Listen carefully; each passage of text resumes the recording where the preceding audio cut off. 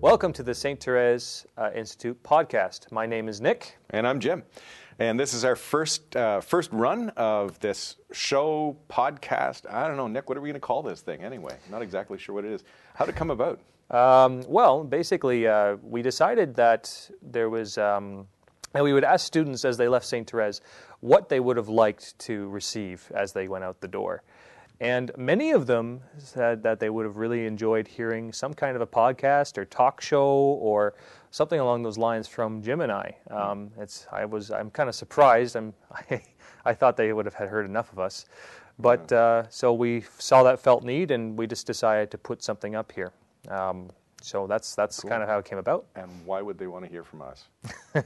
Tell us a bit about yourself, awesome. Nick. This is Nick Pirlo. He's the assistant director of St. Therese Institute of Faith and Mission here, and has been at St. Therese for a couple of been here for a couple of years now. And just tell us a little bit more about yourself. Sure. So I guess I'll start off more formally. I am born and raised in Prince Edward Island, all on the other end of Canada.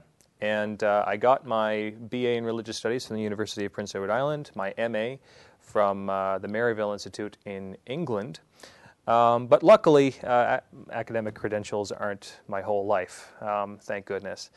I got married to a lovely woman named Denise Mallet, who's a Saskatchewan resident, so that's part of the reason why we're actually here in Saskatchewan. You marry a Saskatchewan girl, and eventually she wants to go home. So that we made the trek across across Canada about 2 years ago now. Saw the job offering at St. Therese Institute, and well, the rest is history. Here you are. About myself, I love board gaming. I'm an avid wine and beer maker, not in terms of being professional, but I just love making those things on the side as a side hobby. And I just love expanding myself. Excellent. Okay. And how about yourself, Jim? Tell us about yourself. Well, I'm the director of formation here at St. Therese. I've been here since the first time the doors opened here in the first class. So that would have been in 2007. So it's been 12 years, and it's been a real grace to be here, a real joy. I'm originally from Ontario. Was born in Toronto, grew up in rural Ontario, ended up going down to the United States after a year and a half of university to go on net. And that's where I really encountered my faith more deeply, encountered the Lord more deeply. And it was a transformative experience for me, and probably the first experience of actually having 9 months of deeper formation and deeper experience that way. So probably planted seeds for what St. Therese would be there. Ended up going to Franciscan University of Steubenville, picked up a couple of pieces of paper there, and did some work down in the States. Married Lisa in 1994, and we have 3 sons who are all adults now. Great fellas. And it's just been a real joy to be here. So it's good. But we've got this podcast thing coming. We don't even know what to call it. Yeah, that's actually probably a good first topic of conversation. We had a few ideas of what to name this thing. A few wayward ideas, I might add. In fact, one of the ideas we had for naming this podcast was Wayward Conversations. Wayward Conversations. with Jim and Nick. Wayward with an O or an A, depending. Depending on the nature of the conversation, yeah. Yeah, no, I think there was another idea of little conversations or little chats coming off of the little way of St. Therese, something near and dear to our hearts. What was another one that we were thinking? The sense of one of the beautiful parts of the life at St. Therese is just that time of hanging out in the coffee room and just chatting and kibbutzing, and sometimes the ideas are more serious, sometimes the ideas are light and lively. So it was a bit of the thought of maybe bringing the coffee house experience out to people and just letting them eavesdrop on a conversation, maybe participate a little bit too.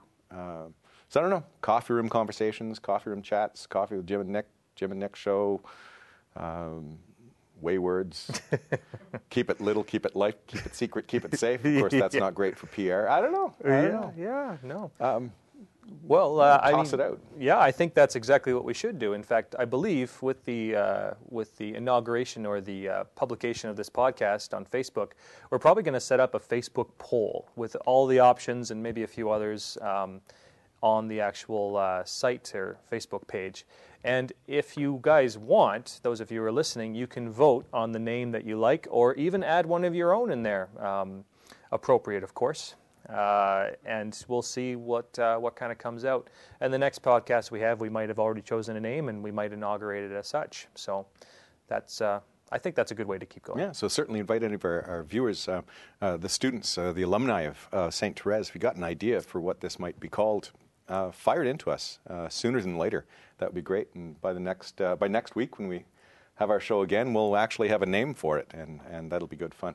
I should point out just a big word of thanks for all of the background organizing of this. The Jimmy rigged production, literally Jimmy rigged, with James Riley, who is cameraman, producer, editor, everything. And those of you who know James know that that's very much how it is with James. He's a man who wears many hats, and certainly doing a whole lot of work behind the scenes. We should also mention that there's James behind the camera with his other camera. We should also mention that this is pre-recorded live. That's a very important point, in front of a studio audience. So, Hello to Christian. Hey, Christian, how's it going? That's what you call putting someone on the spot. Putting someone on the spot. Right on. Yeah. You're going to have to clap quite loud in order to get that ambiance, So again, just inviting your names for the show. Nick, I'm really looking forward to seeing what that's going to turn out to. It's kind of fun. Yeah, I know. I've got my own little favorites here and there, but I have no doubt you usually do. I usually do. We're both very particular in our way. Exactly. Well, perhaps that's enough about the Facebook poll. I would like to reiterate that we are planning to do this on a weekly basis for the time being. Hopefully at least weekly, maybe bi-weekly, depending on the season and such. Is your sense that this is really only for the students of St. Therese or the alumni? Oh no, I think that this should be open to everybody.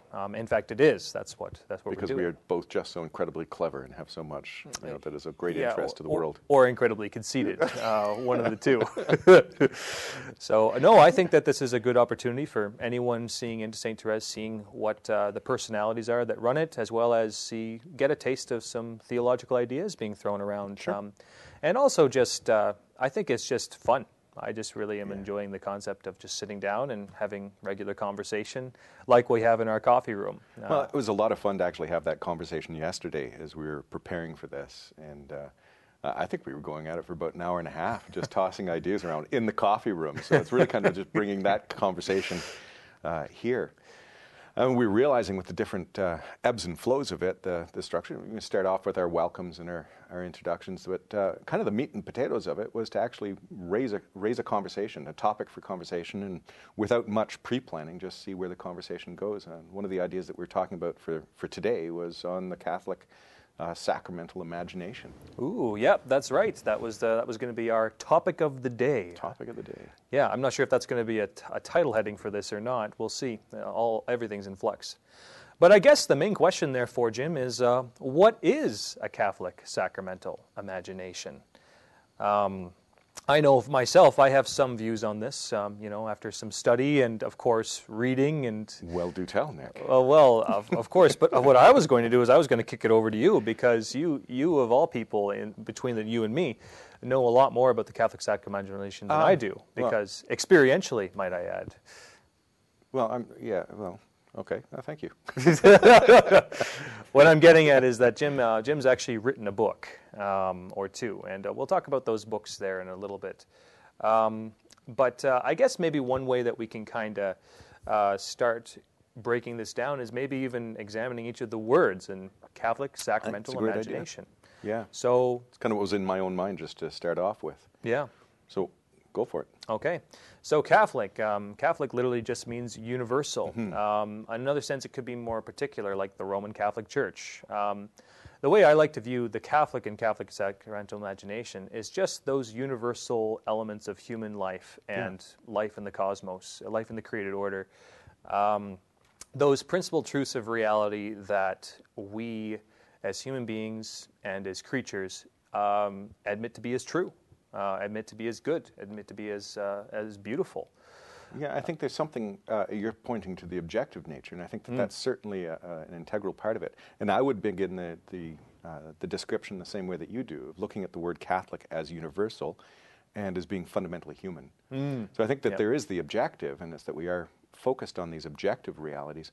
But I would also reflect that these are also subjectively experienced. Of so course. we speak about these fundamental human experiences that we all experience. I remember having conversations with Archbishop Don Bolin about this. This is one of his kind of pet projects that he mulls on, is the notion of fundamental human experience: birth, death, love, family, parenthood, childhood, sonship, daughterhood.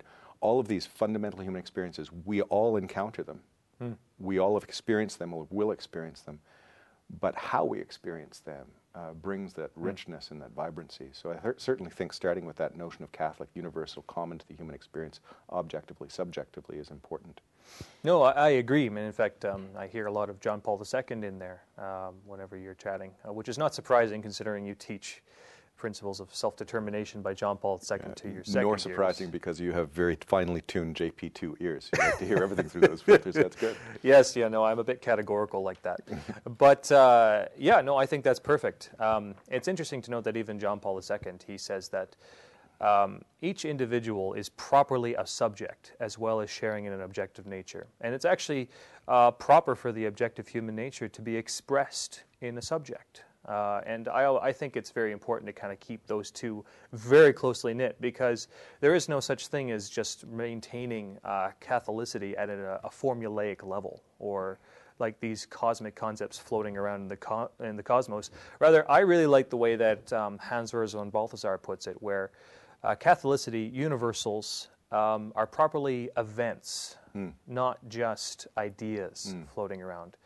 Not just this platonic kind of world of forms just being cold, totally abstract, and we're just trying to escape the shackles of this world.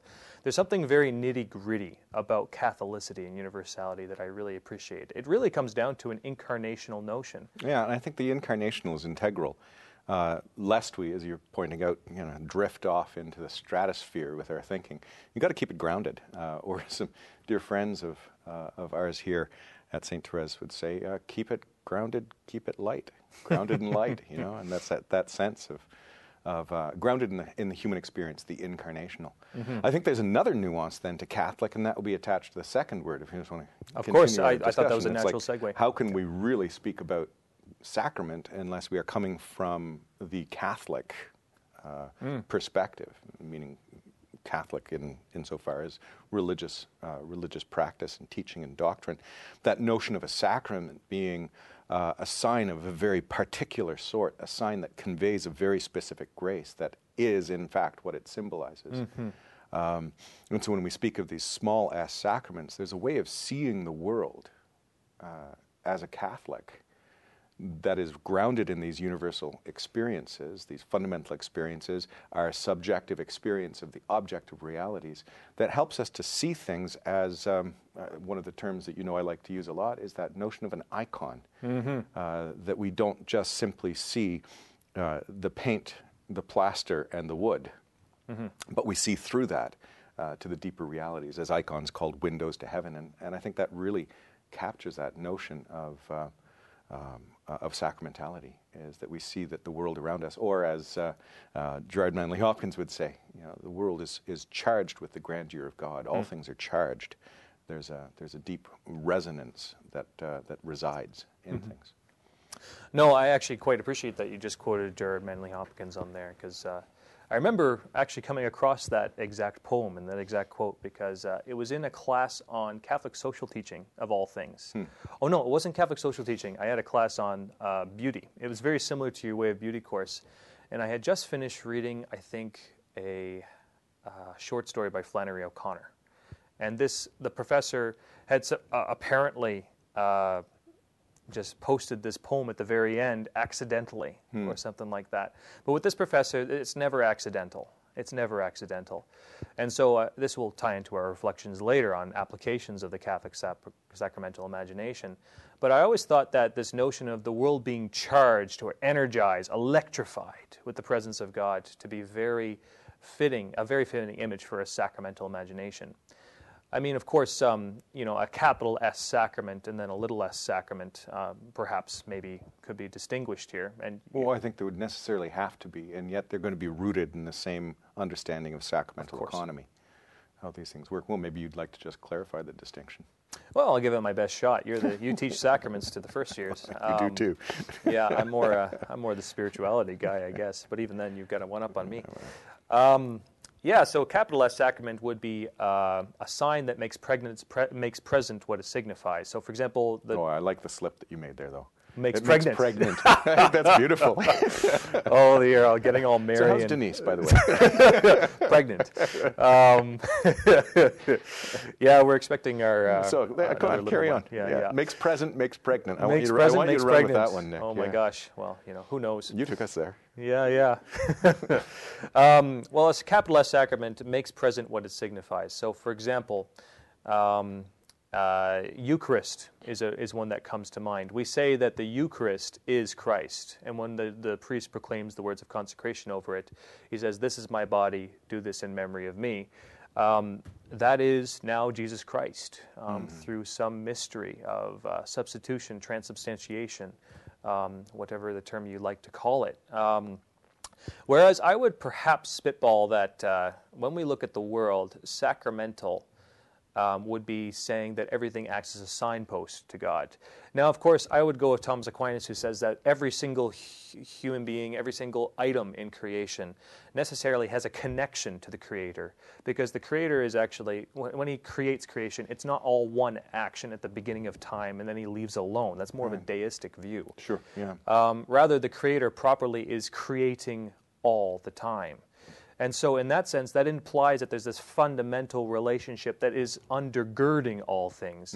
And this I think, sets up even our previous discussion of Catholicity. But even undergirding kind of removes it from it, because when we speak about foundation, you can think of it undergirding, but I think it much more, as we were speaking with the notion of Hopkins, it's charged. Oh, yes. It inspirits, kind of like God breathing. He's constantly breathing into the very essence, or in fact breathing the very essence of all things into all things.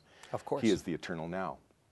So time is actually the first of his creatures, carved out of his eternity, which he is eternal in. Just a thought, yeah. Oh, so no, I think that's beautiful, because you can look at this in a fairly cold sense.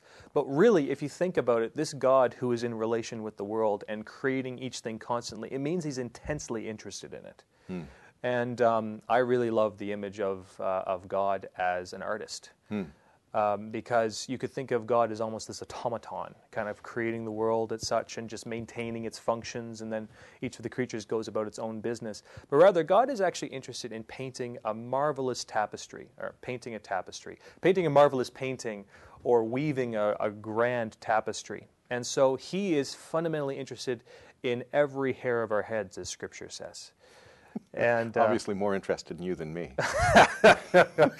Well, as my father used to say, God created some heads perfect and others he had to cover with hair. Yeah, that's right. Well, I just always claim to have an air-cooled brain, so that's just because of all the big thinking that's going on. Is that an indication that I'm a hothead? Not yet, you aren't. But you may be moving in that direction. Yeah. Well, moving on. I'm not going to let you off the hook, though, on this one, Nick. That little slip that you made earlier. The presence of God. I want the notion of pregnancy. I think that being pregnant with God, especially for us who really love this notion of an incarnational theology, an incarnational spirituality, I'd be interested in your thoughts on that. Just off top of your head, top of your heart.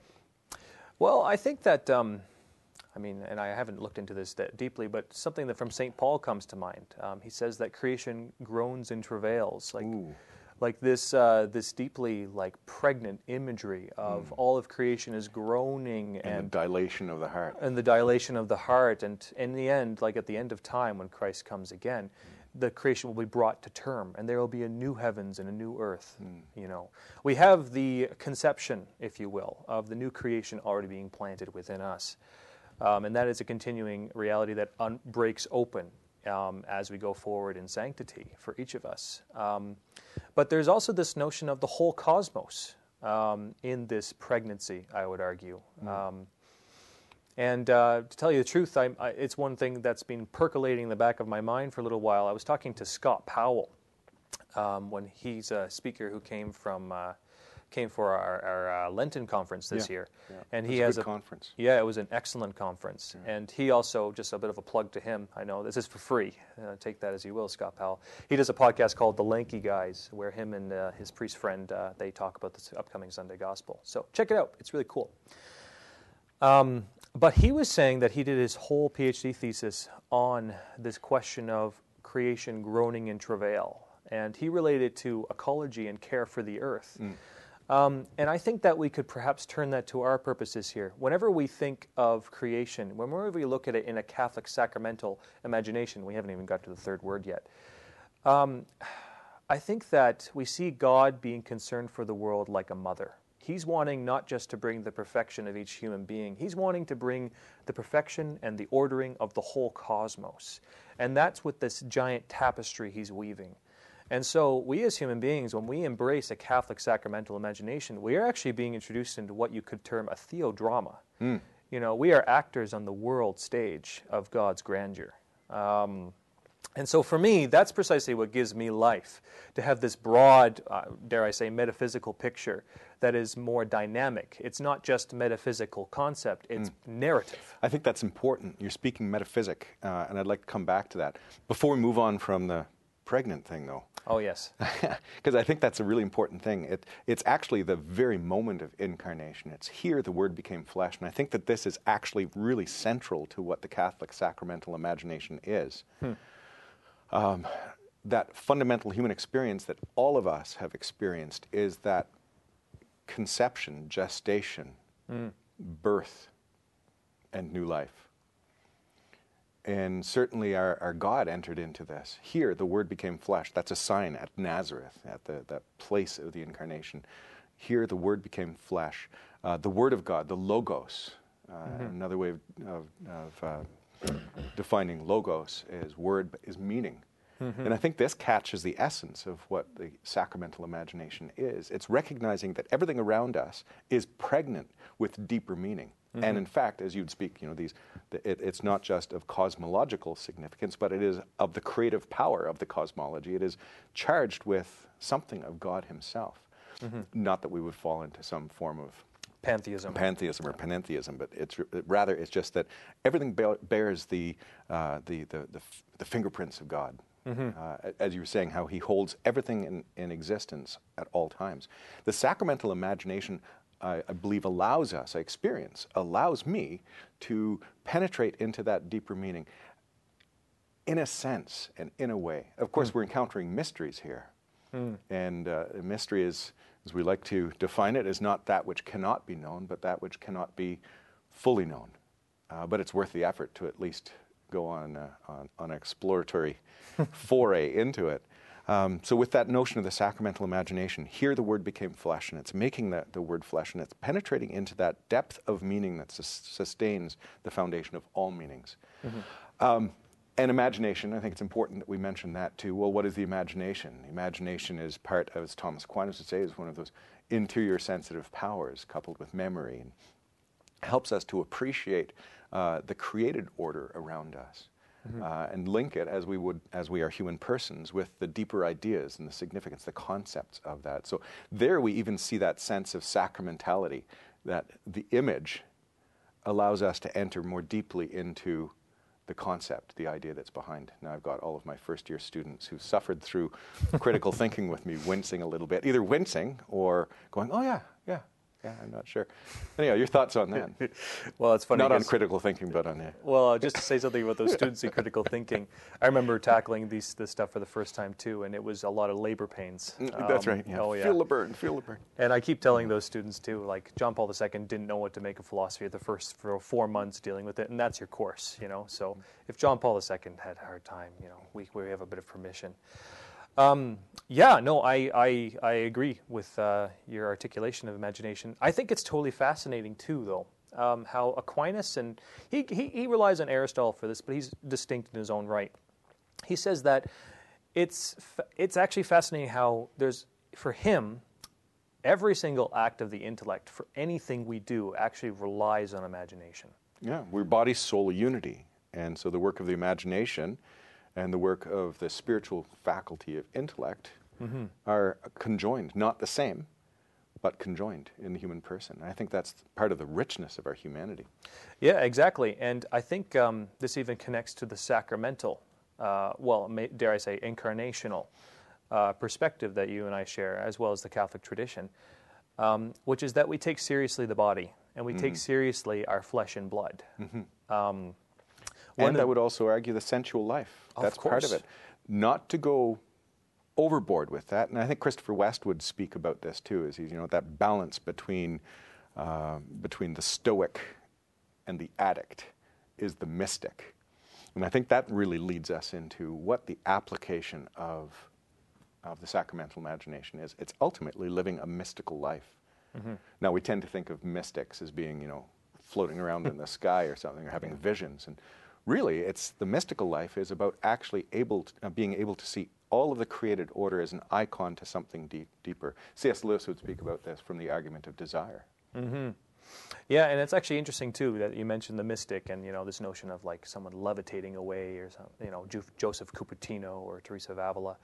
And I think the way to view a mystic in that sense of these great contemplative experiences is actually to see an unfolding of the deeper reality of what's actually going on, that the world is, as you said, charged with the grandeur of God, and that these are extraordinary expositions or maybe a turning of the veil on what the ordinary extraordinary is already there. The ordinary extraordinary. The ordinary extraordinary. Yeah. Is the extraordinary extraordinary and then the ordinary extraordinary, yeah. and then we just get wordiness. And that's just so much Nazareth, really. Yes. Yeah. That the ordinary is charged with greatness. Imagine Nazareth, that hidden home in this obscure village, and there dwelt divine incarnate love. Yes, no, exactly. I even think, the Catechism tells us that Jesus grew in a human manner. And so you even think of like Joseph and Mary, and this might be over sentimentalized, but I think it's taking seriously the incarnation. Joseph and Mary telling him stories and sitting down and actually unfolding the realities of like even looking at a tree and appreciating it and seeing God's grandeur in it. Yeah. In his humanity, he would have had a restored humanity in that sense when he was born. He was born without sin. But like he too had to come to learn how to see these things in his humanity, albeit in a mystical, mysterious manner when connected with his divinity. And so I love, I think it was Bonaventure's point, and then Romano Guardini echoed it. He said that when you want to contemplate Christ, try putting aside his divinity for a time and actually focus on his humanity.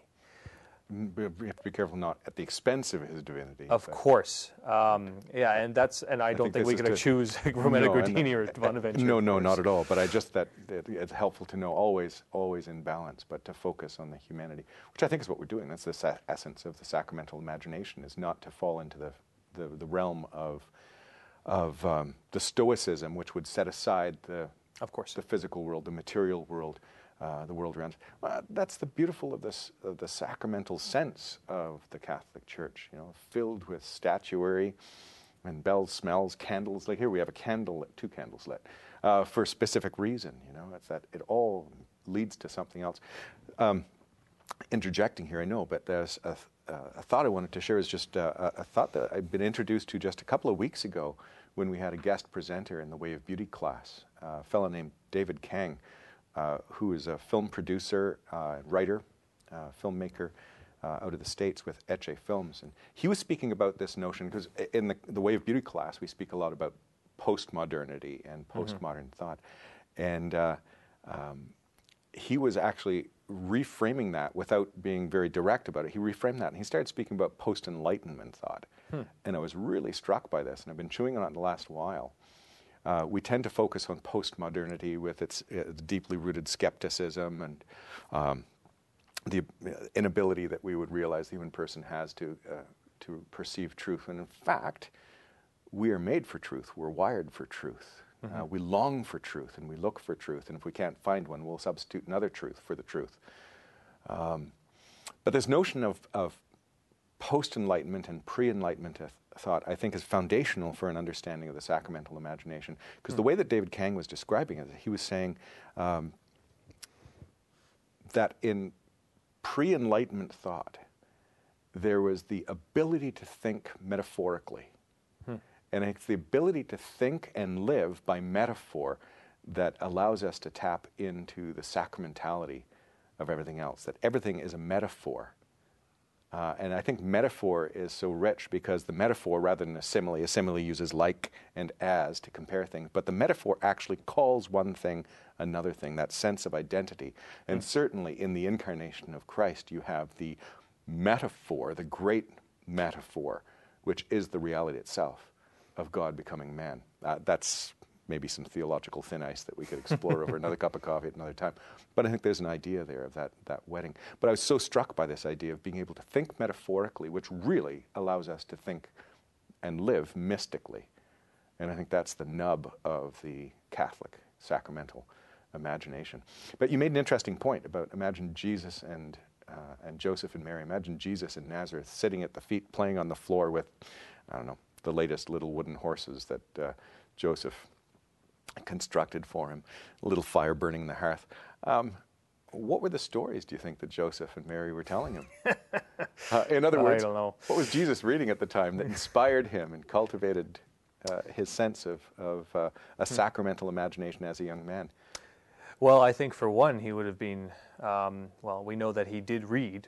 By the time he was 30, he gave his not lecture, almost his homily at Nazareth. So my suspicion... At 12, he would have been teaching the doctors. At 12, he would have been teaching the doctors as well. So I think one of the first things he would have been immersed in was the Old Testament. The Scriptures. The Scriptures. And and that's where it's very fascinating to think of the Word, studying the Word, and seeing himself in it. Well, one could even think of the way that he taught, because Christ teaches through myth. He, in fact, is a wonderful, the word that Tolkien would use, mythopoeia. He's the myth maker. And wasn't that what was the conversion point for C.S. Lewis when speaking about the power of myths, which really is these metaphors, these kind of narrative metaphors, and saying that we're able to come into these fundamental truths by way of metaphor, almost like glancing at them in a mirror. And he was arguing that, well, wasn't the whole story of Christ simply a myth? And then Tolkien stopped him short and said, but a myth that is true. That kind of stopped C.S. Lewis in his tracks. But Jesus spoke through parables and taught through parables, so I think there's a richness there. And I think that it's even appropriate for the Incarnation to use parable and myth and story. The reason being is, if you think about it, it's very difficult for us to remember a formula or an argument, a syllogism, unless it's very, very simple. But we always remember stories of people and impressions. Did you hear the one about... Exactly. Well, you have this image of these old town gaffers sharing stories back and forth. And I remember. When, closer to that than you are, but anyway. Yes. Well, I wasn't going to say it. The hair tells all.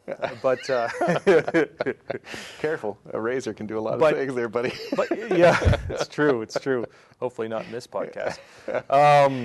Stay tuned. But no, I think that there's a great truth, because if you think about it, and you know this really well, and I mean Sarah Denardwell, who teaches one of our Springtime of the Faith courses, she teaches something called the Bard School, and the Bard, the storyteller, the minstrel, in history has always had a very fascinating place.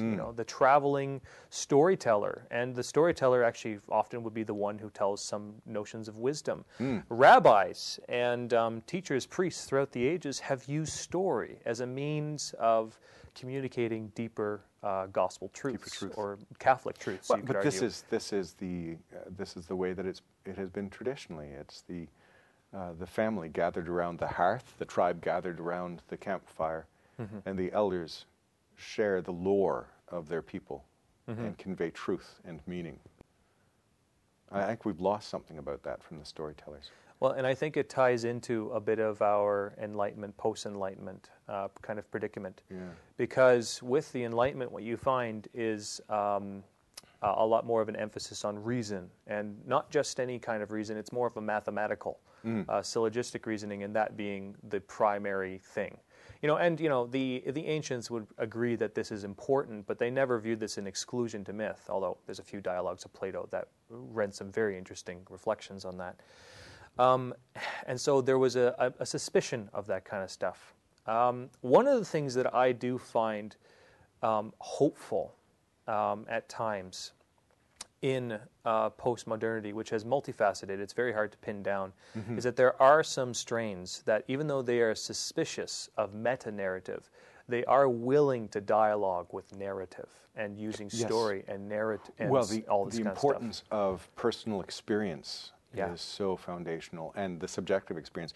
And I would concur. I think it would be foolhardy to throw the baby out with the bathwater. A favorite expression at St. Therese. Yeah. Poor babies, my gosh. But I think it's very important to really recognize that there is so much that is still authentic and fundamental to the human person, human experience. And I think that many of the more modern, postmodern schools of thought are maybe overemphasizing that subjective experience, but we have to be careful not to go to the other extreme. And I think that's part of the wisdom and the genius of John Paul II. He's able to find that bridge between the emphasis on the objective, scholasticism, with an emphasis on the subjective, rising in the post-Enlightenment thoughts. Maybe that's why in this day and age, the power of narrative and the power of story is so clear and is so important. We're really speaking about the Scriptures, of course, as something that is formative to the Catholic sacramental imagination, Christ himself teaching that way, and the great stories throughout the Scriptures. I remember I was baptized when I was 12, but I remember some of my first experiences of Christianity at all. It was a teacher that I had, and I remember in grade 6, and Harry Holtz, he would read the Bible. So this isn't a public school too, and he would read the Bible stories. And I remember the story of Noah. That was the one that really caught my attention. I don't think I'd ever heard it before. I was in grade 6. I might have been somewhat familiar with it, but actually hearing the story, I remember it captivating me. The story captivated me. I wonder, just as a thought, you were talking about what stories did Jesus know, and he teaches that way, and that's a story that captivated me. But what stories have captivated you? What stories have shaped you and have inspired and cultivated that sense of the sacramental imagination? Well, I'd love to answer that. And I'd just like to note it's kind of a nice little tie-off, because we began talking about John Paul II, and now we ended on the same thing. There you go. So I think this is a great spot to start talking about this. Really, for me, I mean, in terms of biblically, I've always enjoyed the story of the Exodus. I've always found Moses and God speaking to Moses out of the burning bush to be burned into my mind, if you will. But other than the Bible, which is a very rich resource, in fact, I remember there was actually an interview Word on Fire Institute did with the producer or the director, I forget which, of all things, the Buffy the Vampire Slayer, which is like, okay, but Word on Fire is known for going into the peripheries that way. Sure. And he said, one can't be a good writer or a good storyteller without reading the Bible. Yeah. And I always thought that was fascinating when I heard that. And so, in many ways, if you're trying to engage in this Catholic sacramental imagination, engage with the Word is my recommendation. Yeah. But so in my engagements with the Word, the Exodus has always stuck out to me. Genesis has always captivated me. I find Jeremiah always has an interesting place. He's kind of the most politically incorrect figure in the entire Bible, other than Jesus. But that's that for the Bible. In terms of actual literature, maybe. Yes. And just before you move on, because it's interesting you're speaking about needing to be familiar. It's good to be very familiar with the Scriptures. I remember an English class that I took that was saying there are actually only two great stories. And every other story is a derivation of those two great stories. One is the story of the fall. That is the story of sin, and the other is the story arc of redemption. And actually, a good story is going to have one or the other or both of those tied in. Off they do. And in the English class, it was Shakespeare. And certainly somebody that I would not consider myself an expert in by any means, but certainly extremely appreciative of Shakespeare and the great stories. So maybe we can start our little collection. Shakespeare, I would throw on as a good one for developing a Catholic sacramental imagination. Now, if your high school experience is anything like my high school experience, it was challenging to get through the words. And often I find that teachers tend to just jump right in, try and dissect right away. Well, it's a play. It's meant to be read in whole. I remember watching a documentary with Al Pacino, who once said that Shakespeare is a little bit like rap music, which was an interesting comparison. But it takes a while to tune the ear to. So what I would suggest, and certainly something that I've enjoyed in developing this imagination, this is certainly pre-Enlightenment, is the movies. We're tying culture a little together, so the plays themselves to be read, but also the movies. Kenneth Branagh, especially his productions, and they're beautiful. Brilliant. So, Yep. yeah, but this notion of these two story arcs. Yeah. No, I would agree with the Shakespeare thing. In fact, I remember reading Julius Caesar aloud in high school. Reading, this is a fun one. Much Ado About Nothing. I loved that play, and I was lucky to have high school instructors who had a conviction that it needed to be read aloud instead of just read on our own, and they encouraged entering into character. Oh, so you got up and acted them out in front of everyone? Yeah, you had the option to do that sometimes. And so I remember doing Much Ado About Nothing, and it was just stupendous. But yeah, Julius Caesar... I could feel my heart. I'm just feeling for all of those poor introverts. I would have been in high school too. It's like, do not look at me, do not look at me, do not look at me. Yeah, exactly. But that's part of it too. You put yourself out there, self-transcendence and all the rest. But yeah, it's hard for a 15-year-old to do. Yeah, it's one each one needs to do, though. So I would agree with Shakespeare. One thing that Shakespeare really drew upon is I would not discourage classical mythology as well. Absolutely. I've greatly benefited from my reading of Greek and Roman mythology. Yeah. And so I even find that Shakespeare becomes more intelligible. Well, you were just telling me about one that I think you just recently read. I know it's on my list, something, and a couple of our students have read it. C.S. Lewis's Till They Have Faces. That's a retelling of a... Yes, and that was actually one I was going to segue into. Till We Have Faces it's a novel of Cupid and Psyche. So there's a myth of Cupid and Psyche that C.S. Lewis is actually retelling in a different way. And it's the one word I would use for that book is I felt haunted afterwards. Like haunting is, oh yeah, go ahead and put it up. The reason why is because it actually connects to another book that I'm about to recommend, Fantasies by George MacDonald too, Right. which is right over here. And I think that now it's funny to note because C.S. Lewis read Fantasies by George MacDonald as well, and he said that this one baptized his imagination after reading it. And so, well, how important is the baptism of imagination for the development of a sacramental imagination, would you say? Oh dear, that's a good question, and I honestly don't. I think it's important. I couldn't tell you exactly how at the moment, just because my mind's going blank. But I think that if all thought and all pursuit of truth is dependent upon the imagination, as Aristotle and Aquinas says, then, if you can baptize the imagination, if you turn your imagination to seeing the sacramental perspective on things, then you're not far from truth. And maybe that's an element of the Catholicity of the sacramental imagination. And I would say small c Catholicity, as the same way as small s sacramentality.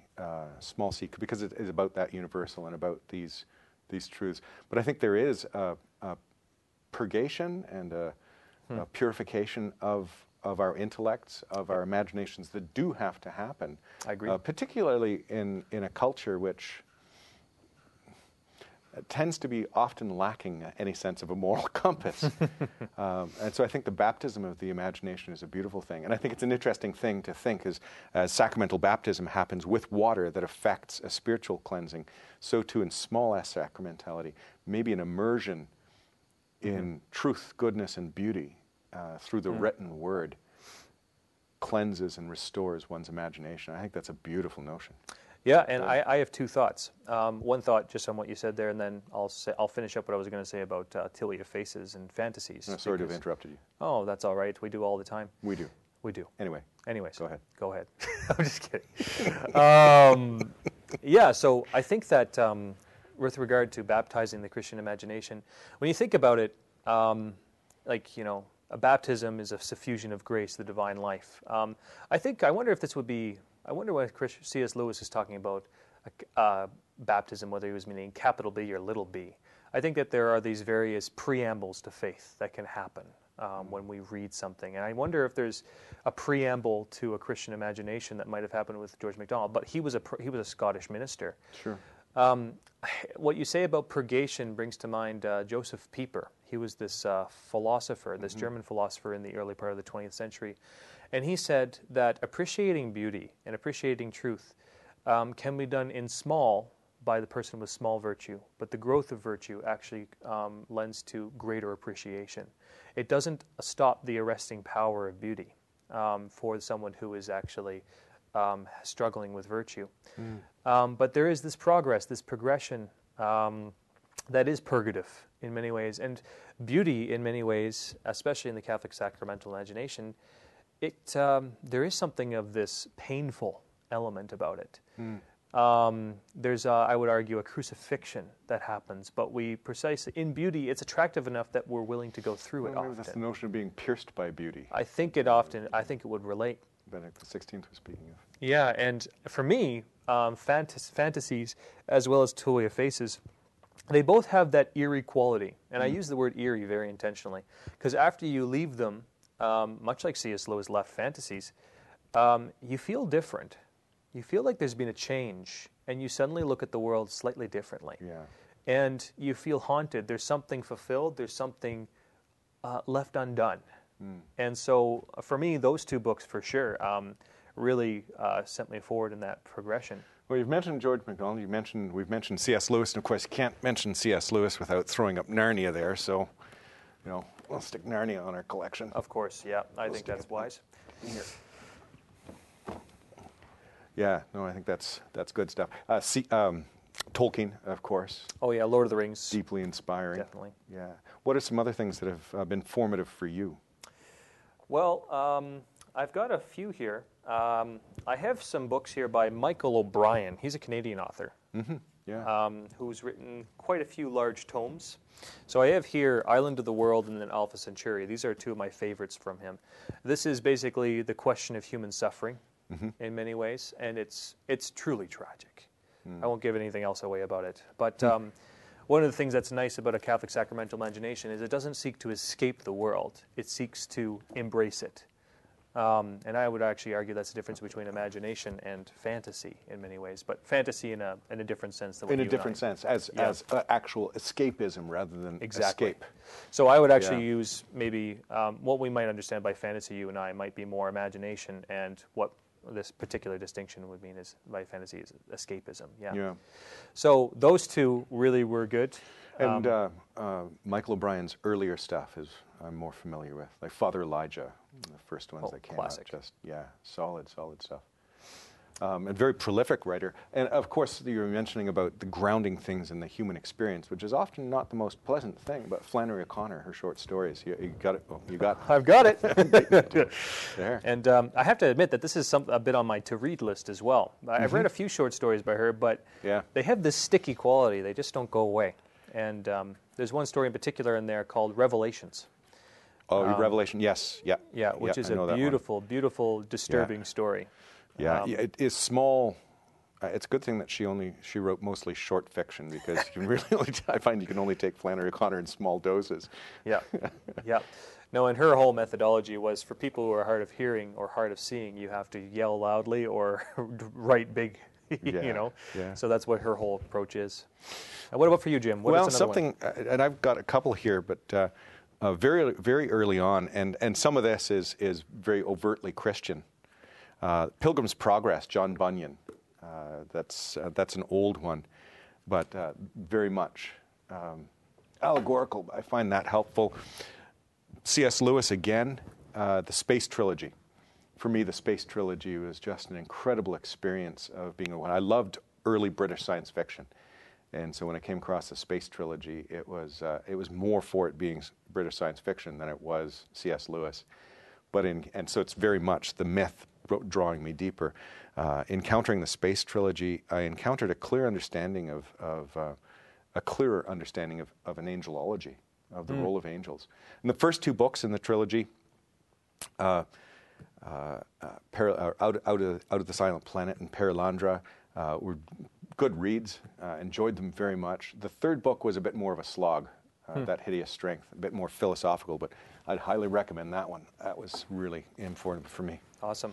I'd also like to recommend Fyodor Dostoevsky, basically any of his books. I have here The Brothers Karamazov, which for me just really, he kind of deals with the messiness of human nature and the strangeness of human relationships, particularly family relationships, and the inbreaking of grace into that. I found that really helpful. Right on. A little bit lighter fiction, but certainly one that was, this is no Dostoevsky, but when I was on net, I read this, and it was an initial encounter with contemporary fiction that I found very helpful, and teaching me principles of spiritual warfare at the time. It was intriguing. But that's Frank Peretti's This Present Darkness. It's a good read. I enjoyed it. I would also throw on the bookshelf something by a guy named James G. Anderson. Who's that? He wrote a book called The Stoneholding and Darkling Fields of Erevan. Hey, isn't your middle name Gideon? It is. As a matter of fact, okay. yeah. Well, I'll put those on the bookshelves too. Well, thank you, Nick. Yeah, these were fun to work on, these books, The Stoneholding and Darkling Fields, co-authored with a friend of mine, Mark Seabank, and really trying to work in the tradition of Tolkien, MacDonald, C.S. Lewis, but trying to do so with a fresh voice. So if this is kind of my foray into the creative work of the sacramental imagination. It's available on Baen as an electronic, as an ebook. Baen Books, B-A-E-N. So that's great. Thanks for bringing that one up. No problem. Put those in there. Awesome. Well, there's one that I would suggest of like sort. There's another author residing nearby. This is The Tree by Denise Mallet. That's a name that we're familiar with too. She's pregnant in body and pregnant in imagination, it seems. So giving birth to books. And she just did a revision on this one, didn't she? And she's just finished her second book, hasn't she? Yes, she's in the revising process. I'm working through that right now. And what's the title of that one? That one is called The Blood. The Blood. Dum dum dum. Okay. So Denise Mallet, of course, this is Nick's wife. Yep. Tremendous. I'll confess that this is on my to-read list. So is your book, Jim. I knew I could confess that because we're in the same boat. Excellent. Oh, wonderful. No, I'm looking forward to that. That's great. Exactly. We're in the same sinking boat, as they say. Same sinking boat. Another one that I would have to mention as one of my absolute favorites for a good Catholic novel, but also the sacramental imagination, is A Canticle for Leibowitz. And I really like this book. In fact, I think I'd loaned it to you, and you've borrowed page it back. 77. And that's great. By Walter Miller. And again, because of my enjoyment of science fiction, this is like good Catholic science fiction. It was written during the Cold War in the 50s. And so it's about a post-nuclear apocalyptic church. And it's like future church history. And without giving anything away, well, maybe a little bit away, it really is the theme of the more things change, the more they remain the same. Yeah, so it's an interesting one to read. Awesome. No, that's great. I think that pretty much exhausts our book list for now, which I'm sure we could keep going, but that would be a bit tedious for everyone listening. Yeah. Maybe this is a good point to transition into the next part of our podcast, which is movie discussion. Yeah. So we suggested a movie for the St. Therese students last week to watch, which was called The Staircase. Yeah. Now, The Staircase is all about the building of the staircase in the Loretto Chapel in the States. And this is a staircase with much mystical, mysterious... Speaking of legend and lore. A legend and lore, surrounding it, where these nuns had built a chapel, and for some reason, the staircase up to the choir loft had been forgotten. Yeah, overlooked. And so, the architect hadn't noticed it, the master carpenter hadn't noticed it. The Mother Superior hadn't noticed it. Mother Superior hadn't noticed it. But when she did, all things went loose. Yeah. So there was this mysterious figure who historically they still don't know his identity. Speculation abounds. who came in and built this staircase, which to many is a feat of engineering and architecture. And some even speculate that it was St. Joseph himself who built it. Yeah, you seem a little bit cautious and chary about jumping into that, and I'll jump in wholeheartedly. I think that's wonderful. That's the very essence of this story, is that it was this mysterious person that literally rode out of the desert and that built this staircase using no nails, just pegged and glued together with wood, a spiral staircase, the only one that would have been anywhere near aesthetically pleasing and fitting in the very tight space, but did so in a most remarkable way with no center post, and then disappeared without receiving payment. And the Mother Superior at the time was actually had a great devotion to St. Joseph and was asking for his assistance. I rediscovered this movie, The Staircase, just after in the lead up to the Feast of St. Joseph, which we recently celebrated on the 19th of March. And I was in the middle of preparing to make a consecration to Jesus through St. Joseph. And certainly the last couple of years been leaning more into Joseph's heart. So I hadn't watched the movie in years. And it's an older movie. It's not, it maybe lacks some of the flash and bluster of some of the more recent films. But there's something that is just so very profoundly beautiful, incarnational. Coming back to that notion of the fundamental human experience, there was something that was charged and fundamental about it that I really loved. You watched it recently for the first time, didn't you? Yeah, that's right, and I found it very, very striking. I went into it kind of prepared for the worst in terms of, to be honest, because sometimes major cheese factor. Yeah, major cheese factor. Sometimes, I'm sorry, Ignatius Films. Sometimes that's probably going to be bleeded out, but sometimes the acting in these things is not always the best, and it's a little painful. But the story is always what I go in for. For I these didn't things. find much cheese in this one, though. I know. I was actually pleasantly surprised. It was very solid, and even the person acting Jode or Joseph, it leaves it undone. Mr. Jode. Yeah, the Mr. Jode. He was particularly subtle in his acting and tender. That was one of the big things that really struck me about the film, was how tender. Yes. Jode, or I'll just call him Joseph, was in the film, particularly in his relationship with Mother Superior, who had gone through some trauma earlier in the film and came out a bit jaded, you could say, because of it. Yeah. What was your perspective? Yeah. Well, on that? I think you're right. Like I know I went into it not really remembering it well the first time, but assuming that there's going to be a little bit of cheesiness to it. And what I did find was a simplicity to it, a simplicity that actually was quite compelling and quite engaging. Tenderness, I think, is a beautiful word for it. It was very human. I found that the character that was playing the Mother Superior, she's very ill in the film. There was just a very real humanity. She was, and wrestling with her own struggles, her own pride that was coming out, and it was the tenderness of Mr. Jode that really drew her out of that, and he was able to meet her in her humanity. I remembered from the first time that I watched it, there was this kind of awkwardness about the relationship between Jode and the Mother Superior that at first sense kind of weird. It's like she's a nun. And even this last viewing, and I watched it, at first I had that sense. It was recalling to mind the words of Nacho, Ignacio in Nacho Libre. Have you ever had feelings for a nun? Like, you can see Jode has, I got feelings for a nun. But it's not handled in that kind of pubescent way that was coming through in Nacho Libre, as fun as that movie is. That was very human. There was something that was deeper in this film. And in retrospect, as I was pondering the film after watching it, what I was really struck by was the evidence in the film, in the story, of the chaste love of Joseph, the chaste spousal love of Joseph. And that really came through.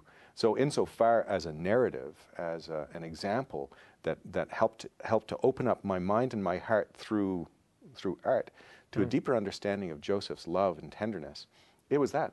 Like there was a very clear affection of Jode for the Mother Superior and of Mother for Jode, and yet there was complete purity and complete chastity. They were meeting at a fundamental human, and he was being the quintessential masculine presence, the Joseph, the provider, the protector, very gentle, and guarding her dreams, and guarding her heart, and guarding her person in her weakness. And he recognized her weakness, and was unafraid of that. And she was able to, in a sense, be the essence of femininity, and bringing forth incredible life around her by being able to rest in this very pure and very authentic love of Jode, who then does disappear. But it's something that's very beautiful. I quite loved the movie. Yeah, and one of the things that I found totally striking about it was the deep symbolism that the filmmakers ended up doing. I'm not sure if it's historical or not, some of these points, but I'll kind of say some elements of the movie that tie into this theme. Was that, you wonder after, while he's building the staircase, is Jode's primary purpose in the film building the staircase for the chapel, or is it building the staircase in Mother Superior's heart? And you see this beautifully, this theme come out at the end of the movie, where Jode has left, the staircase is done, finished, complete, and Mother Superior, who is at doors, the death's door, decides, I need to climb this staircase. So she climbs the staircase, slips, and kind of drags herself up. But you can just see her strong Irish temper and will. Oh, yeah. It's an intense scene. Yeah. And they play music in the background. This fellow who Jode had accompanied and journeyed with comes into his own at that moment, too. And then at the top of the staircase, Mother Superior lies down and in peace. And then she actually dies, the film seems to indicate. A little spoiler there, but that's okay. Yeah, I know. Well, you're welcome. But I thought that was beautiful because it connected the exterior journey of finding someone to build a staircase for the choir loft. With the interior With journey. the interior. And I found a point earlier in the film that was like that too. There's a point, I need to think about this a little more, but there was a point where the staircase was destroyed. It had been built and then it was torn down. And I think, I have to watch the film again, but I think that is actually corresponding with an interior journey that Mother is having, where she's having a purification of her intention for the staircase. She says it's for the glory of God, but in the face of Jode's tenderness, she actually comes very quickly to realize that it's not really for God's glory, but it was an assertion of her own pride. And there's almost having to tear that down and a rebuilding of that. So I'll have to watch the movie again. This weekend, I think I'd like to watch another movie. I was thinking about watching Groundhog Day with Bill Murray. That's an oldie, but a goodie. I know it's available on Netflix, on Amazon Prime. What do you think? Do you want to... Well, I haven't seen the film, so much like with the staircase, I was willing to just go in and take it in. I'd like to see Groundhog Day. It's Bill Murray's been one of those actors I've been wanting to get up on for a while, too. But... I think I've heard lots of good reviews about Groundhog Day too. So it should make for an interesting discussion. Yeah. So next time we'll, with our movie discussion, we'll talk about Groundhog Day. If the listeners would like to peek into that, that's great. If you just want to hear about it, that's also great. Right on. There probably will be spoilers. I think there's also like Netflix watching parties. I think that's a program they have now. So friends can coordinate together if they want to sync up the viewing, and they can actually message each other on the side, which is. Yeah, I think that's a neat feature. But of course, that requires one to have a Netflix account, which maybe I'll have to get on and do now. I don't know. Anyway, big distraction. Okay. So I'm interested in your thoughts on ... And now it's time for the show, part of the show, where Jim and Nick take questions that have been submitted to them and ask each other these questions. Yeah, the interesting thing about this is the questions that I have been submitted by past students of St. Therese. But they're not questions for me, they're questions for Nick. And Nick has not seen these questions, and Nick has a list there of questions. And Jim has not seen these questions. So, this is a little bit of spontaneity for you. Yeah, exactly. And just in preparation for this, what are your thoughts on, or I'm interested in your thoughts on, feel free to email or text any questions that you might have for Nick to me. And so too for me. If you want to stump the chump with Jim, send me a good question. And I'll Not ask that Jim. hard to do. And maybe that's a good point. Like, this is not so much about looking for stumpage, nor is it looking for necessarily trying to put any kind of embarrassment, but it really is a chance to handle some questions in a creative way and put things out. So, you want to go first? Okay, yeah, we'll do age before beauty. You're asking for it now. So here's a question by Natalie Godin. Yeah. Jim, what would you love to be the patron saint of? Oh, and I love to be the patron saint of. Well, coffee, no, that's St. Drogo. He's already taken that one. Patron saint of. You know what? I would have to say, if I could choose, and I don't think it would be my choice, but if I could choose to be the patron saint of something, it would be to be the patron saint of something that is probably closest to my heart, and that would be the formation of young people. If I could be the patron saint of the formation of young people, or the accompaniment of young people, or encouragement, yeah. I don't know. We'll have to see. Probably what'll happen is I'll end up, dying from, lead poisoning from being stabbed by a pencil. I'll be the patron saint of graphite pencils or something. But anyway. Yeah, and just in case if that becomes true, good luck, alumni. You've never escaped Jim in that case. What, being a patron saint of graphite pencils? Oh, no, not that. Oh, not that one. Okay. The previous one. All right, Nick, I got one for you then. Okay, here we go. This one's coming from Réal Chartier. Oh. And it's a good one. It's a serious one. So, Nick, what is one of the greatest lessons you have learned so far since beginning your role as Assistant Director of St. Therese? Oh, dear. Assistant Director of Formation. One of the greatest lessons, I mean, there's been many great lessons. One of the biggest lessons I've had, particularly teaching here at St. Therese Institute, and they're connected. It's I have two things really, they're two sides of the same thing, is a deeper understanding of the little way of St. Therese, and with that my Catholic faith, of course, and also gratitude. Those are two great lessons I've had since working here. The little way, really just showing up to each moment and offering it up as a sacrament of the moment and trying to be childlike before Jesus Christ, and coming to understand that particularly as a man and as a teacher. St. Therese of Lisieux's spirituality is somewhat frilly, French girl. But there's something deeply enduring and endearing underneath it all. And so for me, it's been a real boot camp in just realizing that the task is immense, but that God's in charge. He's the Lord of history, and He's the Lord of my history. Beautiful. And so that's been one of the biggest themes that I've taken away. And it's changed my life. I'd gotten to know St. Therese in the little way before St. Therese Institute, but it's just the sheer immensity of coming in and teaching 4 classes and trying to learn how to teach all at once was massive, and the Holy Spirit really came through. And then gratitude, the Lord spoke to a desire I had, which was to be involved in some way with the Catholic intellectual tradition, with teaching, with encountering truth and goodness and beauty in this kind of environment. And those are two big things there. There's many, many other lessons I could say, but I think I'll stick with those for now. Beautiful. Thank you, Nick. Yeah, In my gratitude. pleasure. Thank you. Okay, so maybe one or two more questions here. Okay, so this might be well, one second here. This one might be a little more abstract here.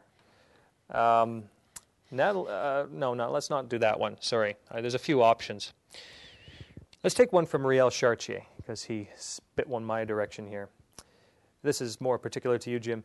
Is there a certain well that you've been drawing from more in these times where sacraments, especially the Eucharist, are not as readily available? Oh, yeah. No, I think that's wonderful. It's funny, I was just pondering that earlier today as I was reflecting on how things have kind of moved into this time of challenge. I firmly believe, I'm going to take a running start an answer to this question. I firmly believe that the heart has reasons of which reason is unaware. That's Blaise Pascal. And so too, the Spirit can be very aware, of course, of what's happening and can prepare us, which we only see that in retrospect. And I think it's not insignificant by any means that the Holy Father would have declared Word of God Sunday for this past, the first one, for the third Sunday of Ordinary Time. That was just January. That's not long ago. Re-emphasizing the importance of the Word of God. And certainly in the movement here at St. Therese, what we've been doing over the last few years, focusing on that, if you make a home in the Word, if you abide in the Word, which was the gospel today. And how beautiful is that call of, if you remain in the Word, and my students know well enough when I'm talking about the Jerusalem Bible translations, make a home in the Word, you will know the truth, and you will truly be my disciples. You know the truth, and the truth will make you free. So I would say the deepest well that I've been drawing from, and the well that have been coming to regularly, and maybe that's good because that brings that practice. So now there's the ability to draw, is the Word of God. And living in the Word of God, Lectio Divina, and then sharing the insights. I think that's so important. I think of the image of the Samaritan woman at the well, and Jesus saying, if you knew who was before you. And I think in this time we can certainly have that sense of the Word of God saying, if you knew who was before you, and her immediate desire in having received the living water of the gospel from Jesus, going and desiring to share it. And I think that these can be very creative times of sharing it. But not just the sharing it, but the living it of Nazareth. So I would say the Word of God, and I just threw Nazareth in at the end. I think that's absolutely necessary. In fact, the whole world is being rather forced to live Nazareth. I was sharing this yesterday, I think it was with you, Nick, that idea of when you find yourself in a skid, what do? You turn into it to get out of it. So if Nazareth has been thrust upon us, simplicity, poverty, littleness, hiddenness, then the best thing we can do as Christians is turn into it. Let's live Nazareth. So there we go, Nazareth in the Word. So that was a long answer to a simple question, but we're known for people are used to that from me. Here's another one for you. All right, this is from Natalie Godin. Oh, right, there we go. Here we go. Riel and Natalie's Natalie, in. team it up. So, and I got one more for you here too, but we'll do this one right now, Nick. So who is a saint you've recently discovered and are currently fangirling over? Her words, not mine. That's such a Natalie question. Oh, gosh. A recent saint I've discovered. And are fangirling over. And I'm fangirling over. That's very important that you make sure that you answer that with the emphasis on fangirling over. Fangirling. Well, Natalie, I'm not sure if I fangirl in general. But come on, give us a little scream for a saint. But Christian's all of a sudden skeptical here. Like, Nick, you fangirl all the time. I say, who's one of your recent discoveries then? Well, I'm wondering if I should ask Christian what I'm fangirling over, because he seems to have an idea. Let me think here. Recently, there has been someone recently that I've encountered, but I'm not thinking of their name right now. Maybe they want to remain in the background for now. But one person this year that I've really come to appreciate and get to know and have some warmth and familiarity with is St. Philip Neri. Oh, yeah. Yeah. No, there's lots of urban legends surrounding that fellow, but just even the urban legend tells you something about him. I find his warmth, his geniality, his sense of humor, his overabundant joy, and even the way he kind of went about forming the oratorians to be totally fascinating to me. I particularly love one story that I heard from a student who did some research on him, that he would get so excited for the celebration of the Mass that he would actually have to read comic books to calm down. Oh, really? Yeah. And I haven't looked that one up yet, but I think that's totally fitting with what I've seen. He was a real sanguine. And for me, he just puts a face on that warm love of the Father, and that the love of the Incarnation that spurred the Incarnation forward.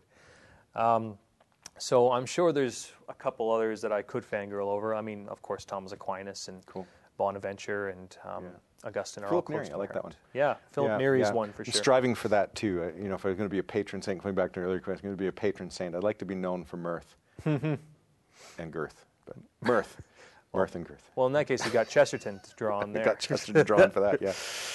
Yep. Yeah. Go on. All right, so Got another one?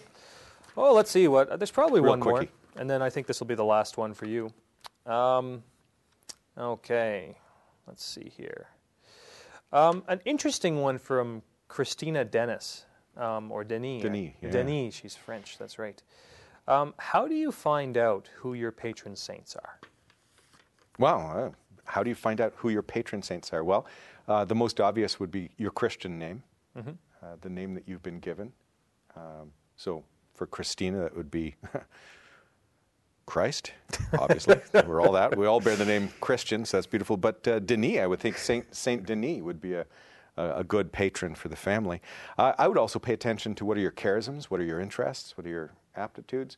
And the saints are all persons. They want to have a personal relationship with them. So I would think the best answer to discovering a patron saint is see who puts in an appearance and pay attention to that.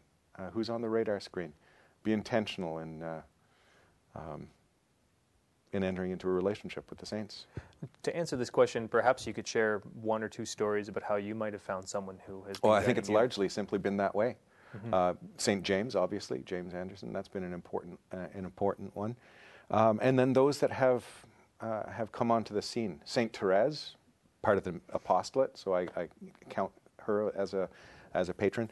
St. Francis of Assisi, he's been kind of dogging me the whole time, and every time I turn around, something Franciscan is going on. So he's with me. Joseph, and an increasing devotion to Joseph, and that has simply been a movement of the heart and movement of the spirit. So I recognize the patronage of Joseph, particularly as I reflect on fatherhood and the importance of that. And then there's sometimes these lesser-known saints that kind of come up because they arouse curiosity or interest. I think of St. Dunstan, who's a patron saint of blacksmith who grabbed the devil apparently by the nose with some tongs. I love that story. St. Raymond of Peñafort, I remember reading his story, and it just caught my heart. Patron saint of windsurfers, not that I'm a windsurfer, but just such a cool story, and so that was kind of neat. All right, I got one more for you, all right? Okay. And this one's coming from Christina Denis as well. Not so much a question as a request. So just as we're wrapping up here, would you please demonstrate your beatboxing skills? Oh, my goodness. All right, we'll see. I might have to do a few takes. There we go. I think that's it. Good. That's about it. Yeah, that's all I dare. I was trying to think how I would go to answer that question, and I immediately was going to do this and say, "Oh no, that's bird box." My mistake. A little generational. What's beatboxing? Anyway, that's funny. So, time for the last word. Okay. Rock, paper, scissors. Oh, that's mine. Yeah, there we yours. go. Okay. Scissors over paper. Very fitting. I want to thank you very much, Nick. That was a good conversation. It was a lot of fun, and enjoyed this. And I hope that those who are watching have enjoyed it as well. I'll be very interested in your comments, your thoughts, your suggestions. Just a reminder, Groundhog Day is the film up for the weekend. We'd be very interested in any questions you want to submit. Those for Nick, come to me. Those for me, go to Nick. Feel free to text those or email them in. And if you got a name for what this thing... This podcast, this conversation. What was it? This mission, this quest, this thing. Well, you're obviously qualified. All right, so that's it. Goodbye. Thank you very much. Nope, mine's the last word.